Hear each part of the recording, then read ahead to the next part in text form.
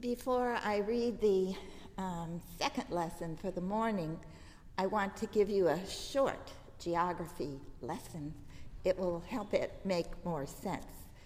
The time for this is Amos, and he's preaching just as the kingdom that we call Israel is falling apart. It's going to break in half, and the north is going to disappear. Its head city is called Bethel, and it's way far in the south of the north part, about 20 miles probably from Jerusalem, which you've heard of.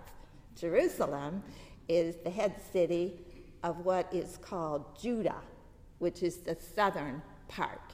And these two are still right now tenuously one thing, but they're not going to be that very long. And this is what God calls Amos to say. So let us listen for the word of God. Amos is speaking. This is what God showed me. Yahweh was standing beside a wall built with a plumb line in God's hand. And the Holy One said to me, Amos, what do you see? And I said, a plumb line. Then God said, see, I am setting a plumb line in the midst of my people Israel. I will never again pass them by. The high places of Isaac shall be made desolate, and the sanctuaries of Israel shall be laid waste. And I will rise against the house of Jeroboam with the sword. Then Amaziah, the priest of Bethel, sent to King Jeroboam of Israel, saying, Amos has conspired against you in the very center of the house of Israel. The land is not able to bear all his words. For thus Amos has said, Jeroboam shall die by the sword, and Israel must go into exile, away from its land. And Amaziah said to Amos, O seer, go, flee away to the land of Judah, earn your bread there, and prophesy there. But never again prophesy at Bethel, for it is the king's sanctuary, and it is a temple of the kingdom. Then Amos answered Amaziah, I am no prophet, nor a prophet's son, but I am a herdsman and a dresser of sycamore trees. And the Holy One took me from following the flock and said to me, go, prophesy to my people, Israel. Here ends our lesson from Scripture. This summer, I have been spending some time with poetry, books of poems, as well as books about poetry.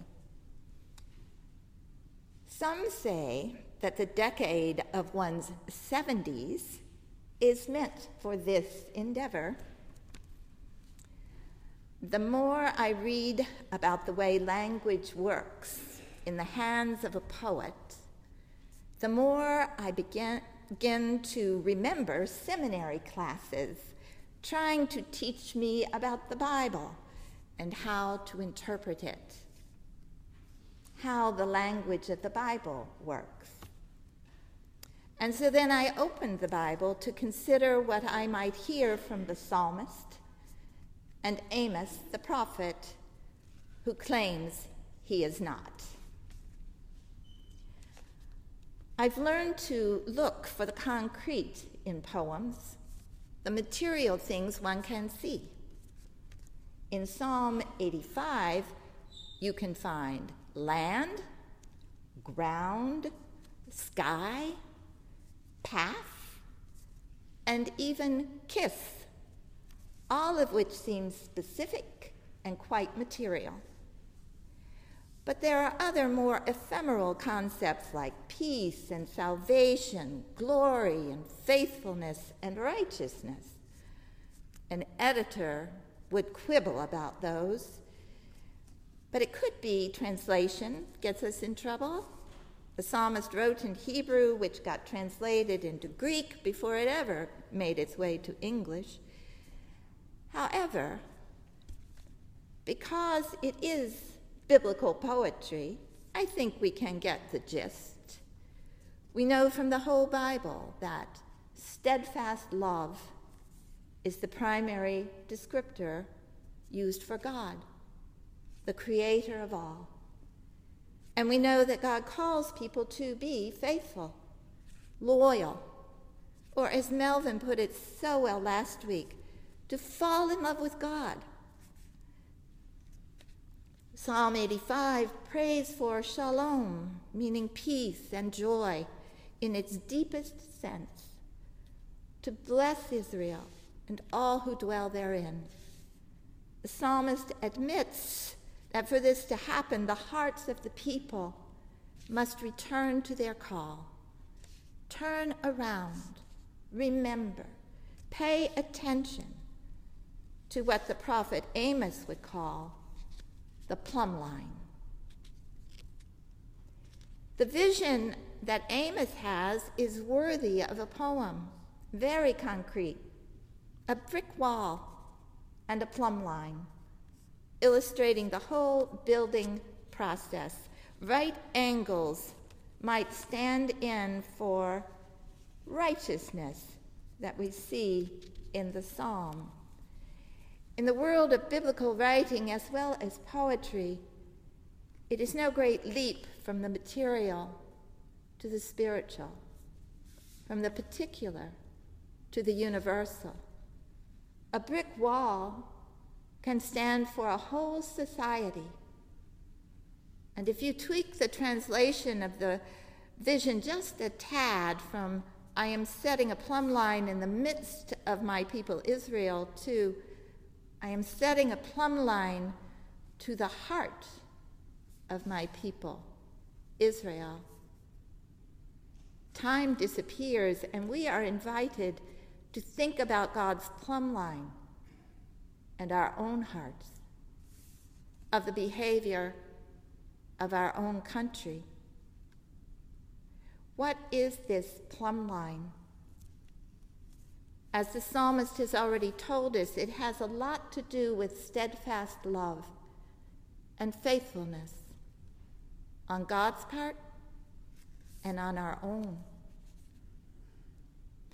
In addition to poetry and the Bible, I have also been reading Krista Tippett's book, Becoming Wise, an inquiry into the mystery and art of living. Now there's a title to ponder. Tippett began her working life as a journalist. She also grew up in Oklahoma. I lived there for 2 years, so that makes her special.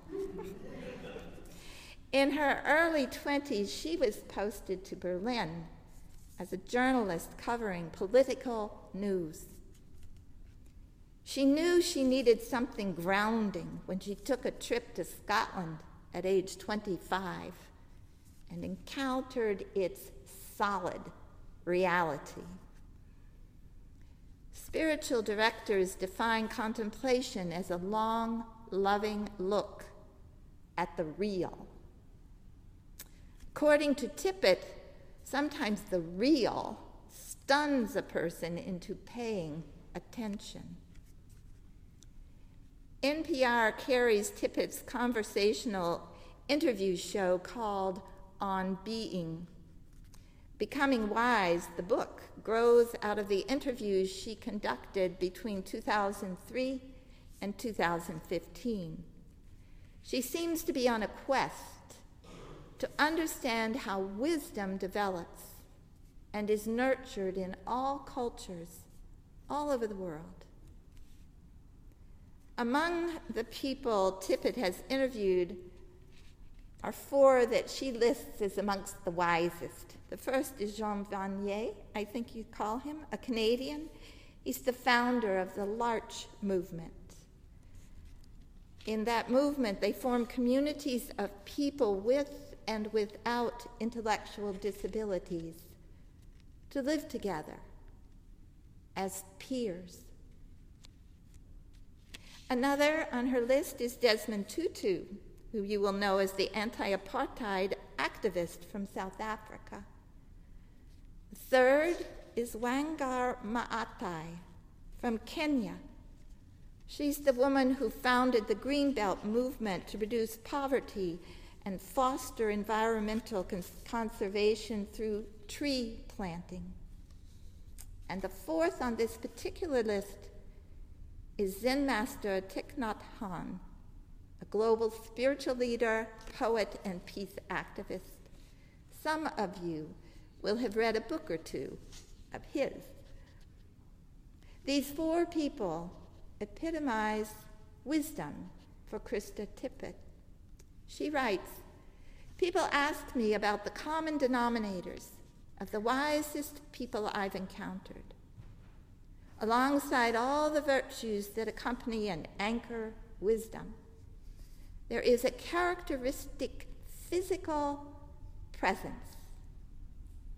Here's what it feels like, what I can report: an embodied capacity to hold power and tenderness in a surprising, creative interplay." Power and tenderness. That is a wee bit of poetry to contemplate. And it also strikes me that I could put a fifth person on that list, and it would be Jesus of Nazareth. Power and tenderness. Sometimes we think that there has never been a time like the one we are currently living through. Sure feels like that in terms of its speed, at least.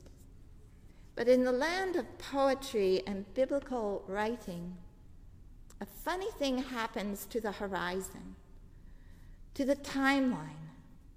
It reaches out from thousands of years ago and grabs us.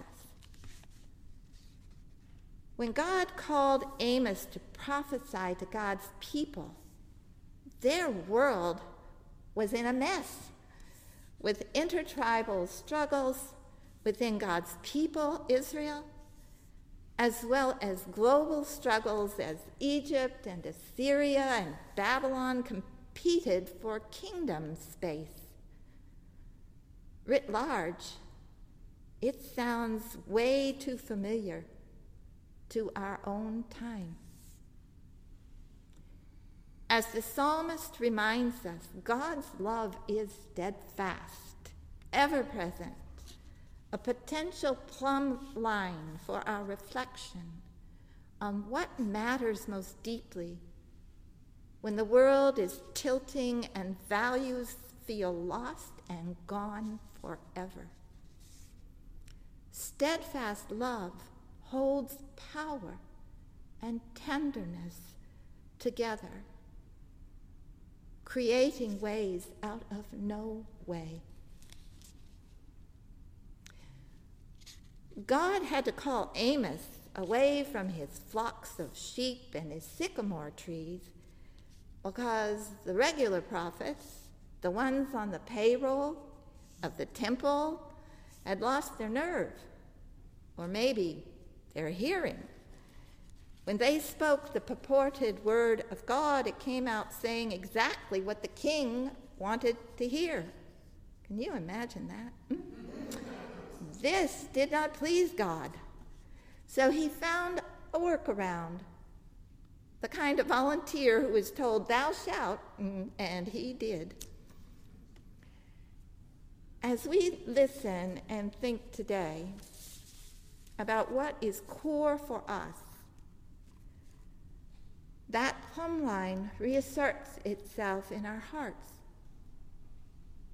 May we begin to hear how peace and justice could meet and embrace, indeed kiss one another. May our faithfulness increase to the steadfast one who is worthy of our trust. May we find ways to claim our true power with tenderness toward all we meet. Amen.